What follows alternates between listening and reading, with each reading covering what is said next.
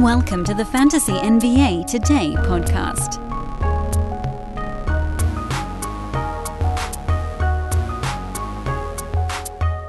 Welcome to the off-season, everybody.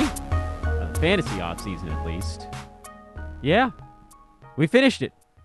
Another NBA season in the books. Whatever the hell that means for all of us.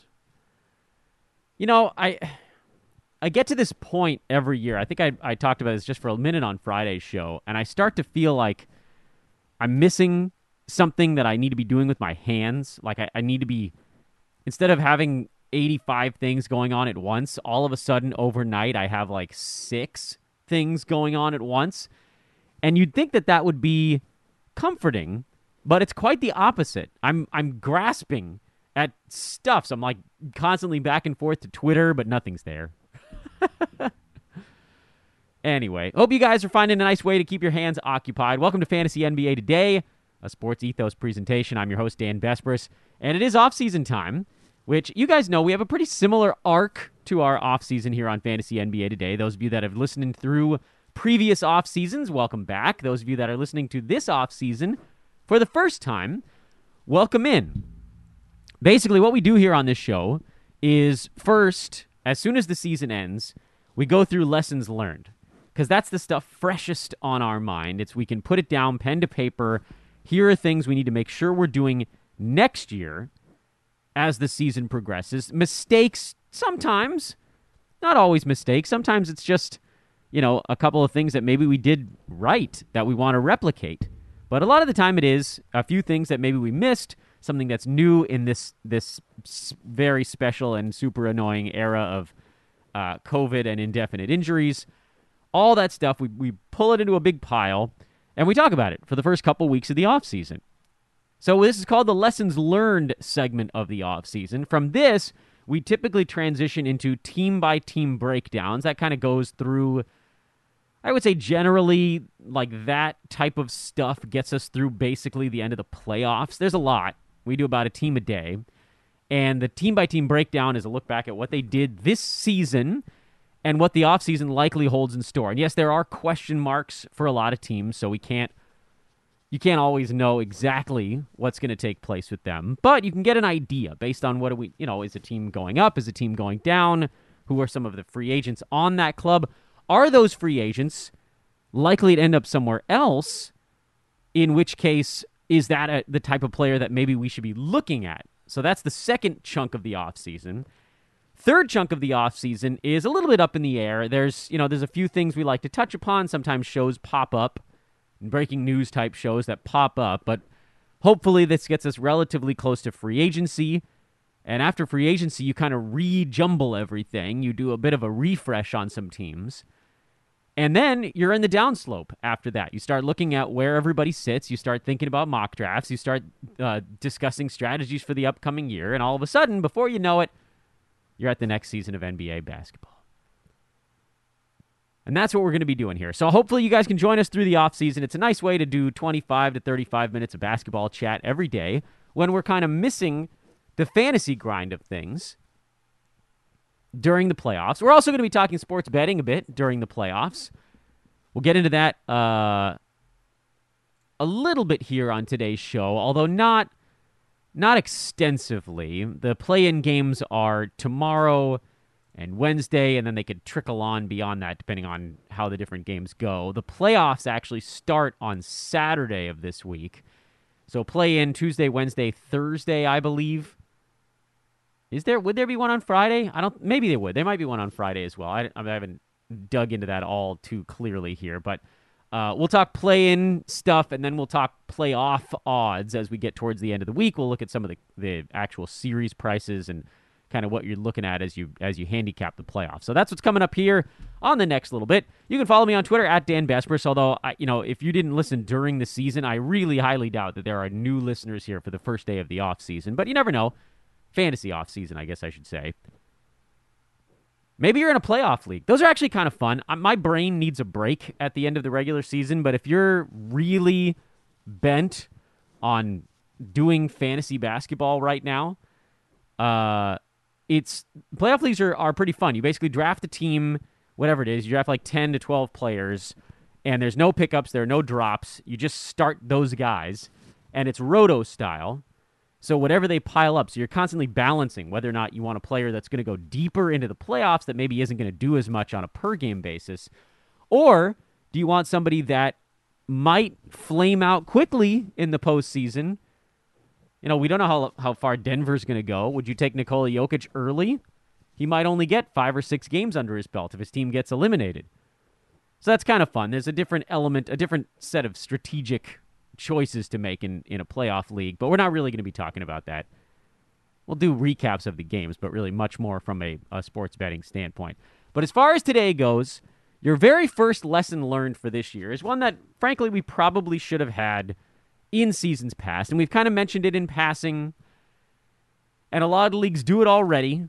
Not all of them, but it's time. It is time now to make third-round reversal mandatory for all fantasy league types. Yeah, you could get away with maybe not doing it in like an 8-teamer, and maybe it's not the end of the world if you don't do it in a 10-teamer. But at 12 and higher, you absolutely positively must have third-round reversal going forward. And today's podcast is going to be about a 15-minute description on why this year it became such a big deal and why previous years, you know, it was already a medium-sized deal, but we found ways to overcome it. And the funny thing about these lessons learned, and this one in particular, a third-round reversal, is that sometimes you need kind of an acute moment to really push the needle far enough for people to make this call. And I really believe pretty strongly that this season was that needle mover. So, you know, I looked back at some previous seasons just to kind of get a refresher on why maybe we didn't take this plunge in seasons past in some spots. And I know many of you have done it already, so you're sitting there listening to this podcast like, what are you talking about, Dan? Like, why is this something you're only bringing up now in April of 2022? And it's because in previous years, while the advantage of having an early pick in the first round was already significant, the third round had become already a bit of a jumble, at least in terms of where the value was lying. And this is kind of the first season where, looking back, you can actually see not only that the second round, having an early pick in the second round, didn't actually help all that much this year. A little bit, but not that much. The late pick in the third round was a ding also. So, and again, I realize that by next year, it might not be the same way. Next year, players that go on the turn might not be as far behind as a player that goes fourth or something like that. And maybe next year, the second round is, you do have a huge advantage by picking 14th instead of 23rd. Maybe that's a wider gap. But this season, the gap between the top of the first round and the end of the first round was as substantial as it has ever been. Nikola Jokic going 1 overall. And I'm going to look at this by totals, by the way, because I think this is actually fairly relevant. Up until his injury, Steph was right behind him. 1 and 2 were actually 1 and 2 in fantasy leagues, and Steph was right on pace before he missed the last month of the season. Those guys were going to be 1 and 2. Who went behind them typically? Harden, who, you know, his season wasn't as promising. He missed games. He got rest days, things like that. We always knew it was going to be a little bit screwy, although the Kyrie situation did push him up the board a tad. Luka tended to go early, but we've talked about that many times. But then you get into guys like Karl Anthony Towns, who was number 3 by totals this year. Folks, picture this nightmare scenario. You're hosting friends for the big game. It's neck and neck in the fourth quarter, and suddenly you realize you're out of drinks. Boo, say all of your friends. You start to sweat. Your friends turn on you. You're forced to go on a last-second drink run and end up missing the game-winning touchdown while in line. Oh, no. Terrifying, isn't it? Luckily, you can avoid the drama with Drizzly, the go-to app for drink delivery.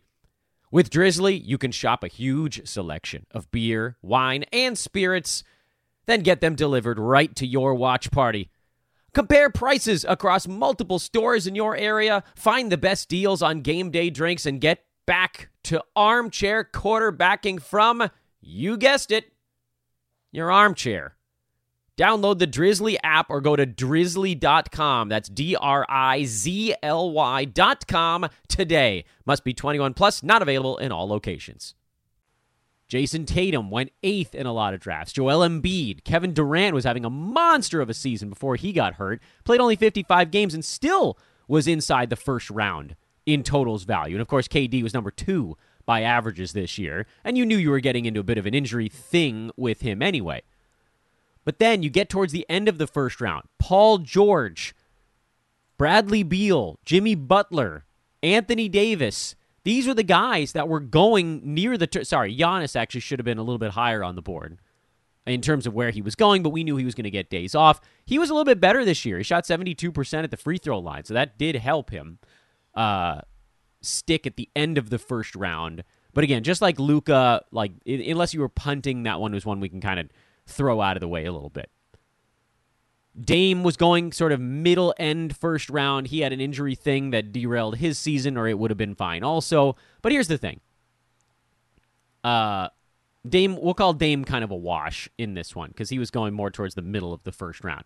But if you're looking at those names that went towards the end of the first round, Paul George, Jimmy Butler, who was probably the best of that bunch, Bradley Beal, Anthony Davis. Where did those guys end up by totals this year? Paul George, 177. Bradley Beal, 203. Jimmy Butler, best of the bunch, 32 by totals because he only played in 57 ball games. Anthony Davis, 93, played in 41 games this year. The guys that went in that neck of the woods, the guys that tended to go between, and I'm going to say the last 3 picks, basically, Paul George, Jimmy Butler, Giannis, in this one league I'm looking at was Giannis. He went a little later just because of it was Roto, it was a different thing. But typically it was Paul George, Jimmy Butler, Anthony Davis, Bradley Beal, Trae Young typically went in there. So I have to give an example of someone that actually did end up having a really nice fantasy season. Vooch was probably in that neck of the woods also. Bam Adebayo was in that neck of the woods a little bit. And Trae Young was the one guy in that group that succeeded. He was number 4 by totals this year. Extraordinarily durable, had a good fantasy season. You roll that together, everything worked out great. But Bam missed a ton of time. Where did he end up? 65 was his final rank, playing in 56 ball games. Vooch was actually fine. He was number 18, but there was no advantage to getting him there. And the reason I bring up Vooch, who actually was okay this year, like a lot of his stuff took a hit, as we figured it would. We said, look, assume there's going to be a small hit in basically everything. His shooting was the thing that was sort of not really rolled into that, not really cooked into that whole thing. Vooch was, aside from Trae Young, of course, who actually was a hit at the end of the first round, beginning of the second round. He was sort of the best case scenario in that group, which was get someone that was slightly behind their actual totals, what the ADP would have suggested their totals value was. But even for Vooch, he was number 29 on a per-game basis. So it's not like he was fantastic per game. He got to where he got because he didn't miss a bunch of time. Terrific. The 10th category we always talk about. But the problem, of course, is that, fine, let's just assume that the guy we got at the end of the first round, whether it was Paul George, Jimmy Butler, or Bradley Beal, those are the 3 guys that generally went at the end of the first round. Trae was sort of like a right behind them, tended to be the beginning of the second round. But the guys at the end of the first round just weren't close. If you had any of those guys, if you had one of the last 3 picks, and you ended up with any of those 3 guys, you were probably, I don't know if I can even say probably, you were definitely going to have a massive uphill climb to get even close to the top of your league. Head-to-head, roto, whatever. Because not having a first-round pick is a brutal blow. A brutal blow. The guys at the top of the first round, Jokic turned out to be Embiid, Cat, Trae Young, Jason Tatum. These are some of the names we've already talked about, and then it's mostly other dudes. These guys carry your team. If you don't have that guy, you need to have such massive hits in the 3rd, 4th, 5th, 6th round to even compete with teams that had Nikola Jokic on their club, for instance. He's a discussion all by himself as to why you need 3rd round reversal. But when I talk about the 2nd round, like let's just all assume every year getting an early pick is a really big deal. This happens basically annually, where if you have a pick in the top 2 or 3, you're going to get a player who more than likely will help carry your team in a way that someone drafting at the end of the 1st round is not going to. And you're like, oh, but Dan, like Trae Young outperformed James Harden this year. Yes, that is an example of it. But look, even Harden, who I think we can all look at and agree didn't have a good fantasy season, he was still number 15 by totals. So it didn't break your team the way that Bradley Beal and Paul George broke your team, having them at the end of the 1st round. They broke you. You got nothing effectively out of your 1st round pick if you ended up with those guys. You got nothing. You'd have been better off rolling some fringe player for the entire season in a head-to-head league. That guy would have more totals value than your 1st round pick. So the disasters at the top were guys that ended up in the 10 to 15 range. The disasters at the bottom were guys that were outside the top 150. That's a huge advantage, and that's a pretty common thing. Not common like it's going to happen a bunch of times every year, but common in that guys at the top, a bad year for a top 3 pick is probably still going to be someone who helps your team substantially. A bad year for pick 11 or 12 might ruin your team altogether. The only recent example I can think of the other side of that is like when people were taking Kawhi Leonard 4 or 5, about 5 or 6 years ago, despite the weird injury cloud hanging. That was right before, this is still San Antonio, by the way. I've lost track of how many years that is. This was before rest days were a thing in the NBA, and then it became a thing that year. Actually, our founder over here, Aaron Brewski, has long since said that having Kawhi Leonard high that season was the single worst prediction he's ever made in his fantasy career. Which I guess, yeah, but how would anyone have known that he was just going to sit the entire season out? So maybe beating yourself up a little bit too much there, Brew. But here's the thing, and why this season everything has come into such stark focus. The 2nd round, we spent so much time before this season discussing how the end of the 2nd round was this treacherous minefield of disaster. And as it turned out, the only guy who was getting drafted in that, we can call it like the 18 to 24 range, that turned out to be a total disaster was Michael Porter Jr. because his back went out.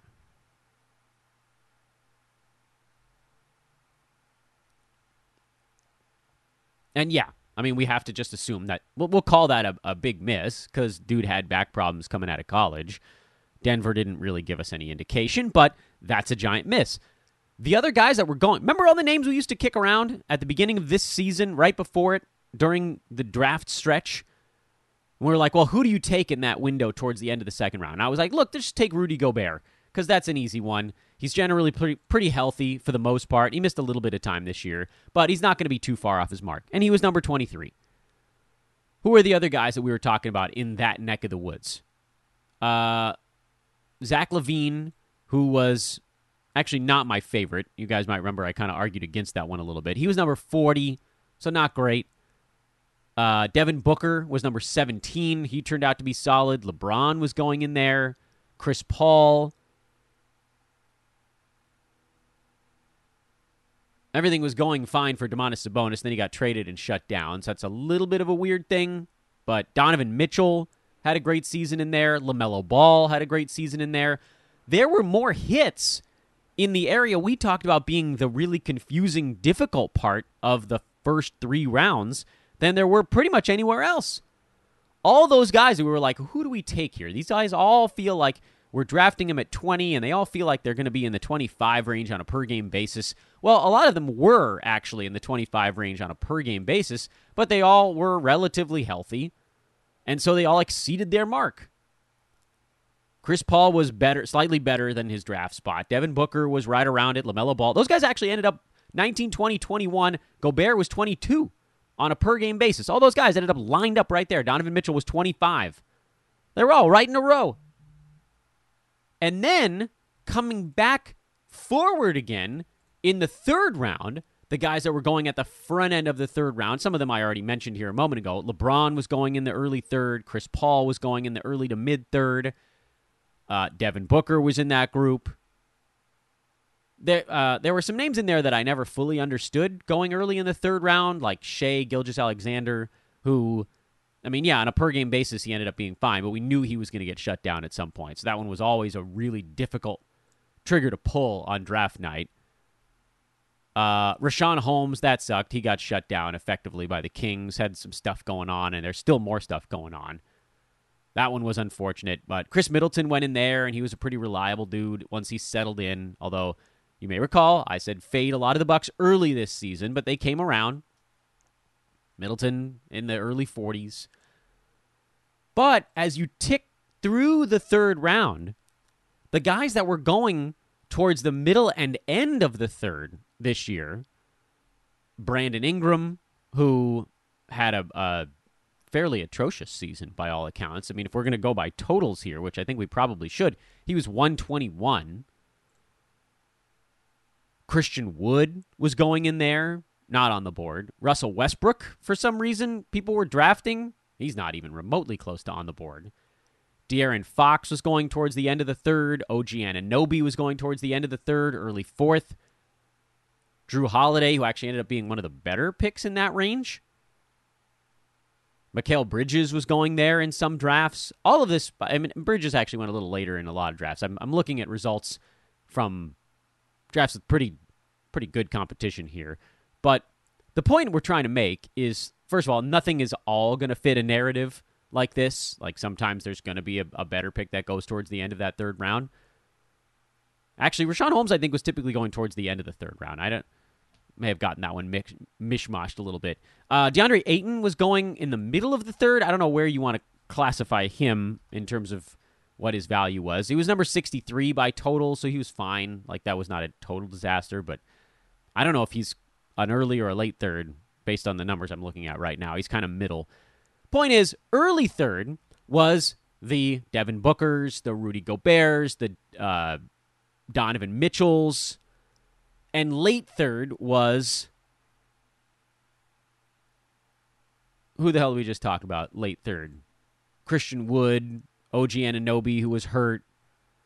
Brandon Ingram was late third. Russell Westbrook, late third, early fourth. It actually doesn't even really matter if they're late third or early fourth. Either way, these are guys that have a much lower probability of success than the names we just talked about at the beginning of that round. So this year, in a way that I don't believe any seasons had been, at least in the last 5 or 6 since we've been doing this podcast, this is the first time we've seen all 3 first rounds, first, second, and third round, the first 3, favor giving advantages to teams at the back end of the draft. It's the first time. Sometimes you get 1 or 2 out of 3. And when I say 1 or 2 out of 3, I basically mean, did the team with an early pick get an advantage in the first round? Yes. Did a team with an early pick get an advantage in the third round? Yes. Did a team with an early pick have a disadvantage in the second round? And this year the answer was no. So it really all came together. Basically, the one spot where the team with the late pick is supposed to catch up a little bit, which is early pick in the second round, it didn't help this year. And it never helps enough. Getting 2 picks near the turn never fully covers up for not being able to pick Nikola Jokic first overall in a draft. Nothing that you do gets you close to that mark. Even if you took Trae Young with 1 of your picks near the turn, you probably ended up with Paul George or something, or AD, you're looking for a pair, as the other. And so, yeah, you didn't get close to Jokic in that instance. And that team that took Jokic probably got someone like LaMelo Ball at the end of the second round. So it didn't cover it. It never fully covers it, but sometimes it gets you closer. In seasons past, like if a Kyrie Irving playing a full season or a Jimmy Butler not completely beat up by injuries, you pair those guys together on a turn, that gets you pretty close to like a Jokic or a Harden early in the first round, and then paired up with, I don't actually remember who went late in the second round last year, but they were fine if unspectacular. And you're like, okay, good. Like, I got Butler, I got Kyrie, and between my two guys, I'm only a little bit behind the guy with the first overall pick. So, whatever. Third round, maybe I'll get a good pick towards the end of the third round, and everything will just be fairly even from this point on. That's your best case scenario. And I know that I'm waxing for so long on a point that is so very simple. The simple point, which is what I just said, is having two picks close to one another, late first, early second, is just simply not as valuable over a very long stretch of data as having a super early first-round pick and a later second-round pick. Those two guys, on average, on the long term, are better than the two guys drafted close together, late first, early second. And, moreover, this year, for whatever reason, the third round was actually front-loaded as well, probably because of all those late second-round guys we said that actually had a bunch of success, that the distance in likelihood of success between the early drafters and the late drafters this year was more substantial than ever. I'm going to do some polls on Twitter today to find out where people drafted and how they did in their leagues. And I know there are going to be some clubs in there that managed to sort of squeak through that like had Trey and who the hell else might they have taken a flyer on? Like Trey and LeBron. Because Bron wasn't typically going that early, but he was a fairly public player. And so that was a big win for folks that took him. So if you had like Trey and LeBron on the turn, that's your way of maybe sneaking through. And Bron played pretty much until the end of the season. Yeah, he missed a bunch of games in there with different things, but like they didn't just shut him down, You had him for you had him for at least parts of your fantasy playoffs. Trey played every game, and he was going crazy in the fantasy playoffs. But I'm betting, and even as I look at some of my own leagues, just to like take a quick gander, especially the roto leagues, those I think are, then you're not looking at who got super lucky in the playoffs. Let's see. This team, who won first place in this one? Jokic, one of my roto leagues. Let's look at the other roto league. Who got first place? What was their top pick in this draft? I'm going to have to go through. We're doing it on the fly, so we're trying to figure out how it works.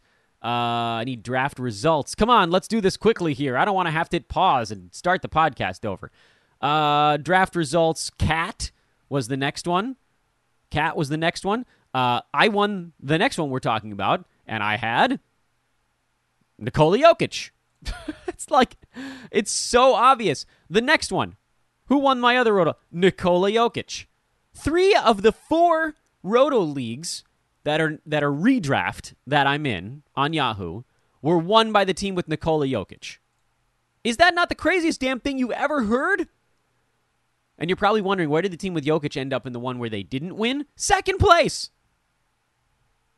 He pretty much single-handedly won a ton of fantasy leagues this year. So if you need any more evidence than that, and I'll run some polls, and I'm sure we'll get some numbers that are a little bit less lopsided than the ones I'm in, but if you had Jokic in a roto league, you were like basically guaranteed top 3 right from the outset. You could have just closed your eyes and farted the rest of your lineup out, and you would have been in the top 3. Third round reversal is an absolute must. It's the only way that a team like Jokic, building your team with Jokic. I mean, the fact that I won this roto league I was talking about where I had Jokic, I didn't even have a second round pick. I had Michael Porter Jr. He didn't play. But I had Chris Paul early in the third. A Jokic-Chris Paul start. Field goal percent, check. Free throw percent, check. Rebounding, Jokic, yeah, he's got that largely covered. Assists, beyond check. Steals, great. Blocks, not as much. Okay, so I had like 2 categories I got to sort out going forward. That's pretty damn easy. And I ended up pretty much punting points. I mean, once Michael Porter Jr. was out, there wasn't a whole lot of point in that. But I really look at the draft results. Look at them in your league and look at what these teams ended up with. The team that had Jokic first in one of them, and I'm just looking at right now, Devin Booker and LaMelo Ball, end of round 2, beginning of round 3. That's unstoppable. Those are 3 hits in a row. What about the team at the end of that? Bradley Beal, Jimmy Butler, Brandon Ingram. 12, 13, and 36. That team doesn't have a chance. What if you flipped the third round, though, and that team had Bradley Beal, Jimmy Butler, and LaMelo Ball instead of Brandon Ingram? Are they competitive now? They probably aren't beating a Jokic, Booker, it doesn't matter after that. But they are not going to be wiped out of the league within the first 3-4 weeks. By the way, that team that had the pick at the end finished 9th. So it was never more in focus than it was this season that you need to flip the third round. Predictions are a little bit all over the place, and maybe next year, third round is a little bit more even, but there's no downside to doing it. There's no downside. The teams that have a late first-round pick need an advantage somewhere else in the draft, and this is the way you can try to bring them closer, because if you just assume that everybody got the player that they drafted, meaning if you just turn them into numbers, and if you drafted first, you got the first overall player. If you draft 12th, you end up with the 12th overall player in totals value. Then adding 12 and 13 together puts you basically right behind Nikola Jokic. But, of course, Jokic, he also adds on the 24th player and the 25th player in your draft, and there's just no catching up from that. But if you put Jokic, if you put 1 and 24 together, just on total value, that gets you to about, and I'm working on Basketball Monsters' value column right now, that puts you at about 1.75. KD and Steph, which is 12 and 13, puts you at 1.1. So you're way behind. You're way behind already. And the way you get a little bit closer is by, Time Lord, by the way, was number 25 by totals this year. That would get you about 1.5 after 3 picks.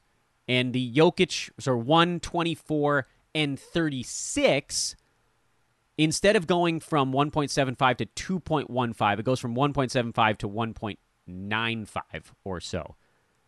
So now after 3 rounds, you're relatively close. You can make up that gap with their next couple of picks in a way that 2.15, which would be 112 or 124 and 25, basically, or 2.1. 12, 13, and 36 gets you to 1.35? Yeah, you're not close. You're now an upper tier first rounder behind after 3 rounds, the way that it worked out this year and most years, if you just assume that's the player you're getting. So, lesson number 1 from the 2021-2022 campaign is, starting now, all leagues must implement third-round reversal, and there is no reason not to. Unless you're in an auction draft. That's the one reason not to. I know that's the other thing you guys are yelling at me here. The last 30 minutes, you're like, Dan, just do an auction draft. You know what? I'm in 10 to 15 leagues. I don't have time for 10 to 15 auction drafts. I have a family. I have to sleep and bathe myself. Those things take forever. I need my drafts to be in and out in 60, 65 minutes. Unless it's a slow draft with people all over the world. But generally, I need to be in and out in an hour. Set my queue for the last couple of rounds. In and out in an hour. I don't have 2 to 3 hours for an auction draft to do that 10 times. That's a day. I don't have a day. All right, tomorrow, lesson number 2. Coming in hot. Like flapjacks at this point. The off season. We rumble along. Again, we'll talk play-in games on tomorrow's show. We'll start getting into playoff stuff a little bit more as this week rumbles along. Have a marvelous Monday, everybody. Enjoy the start of the offseason. We ain't going to leave you anytime soon. 5 days a week forever. Here on Fantasy NBA Today, I'm Dan Besbris. Toodaloo.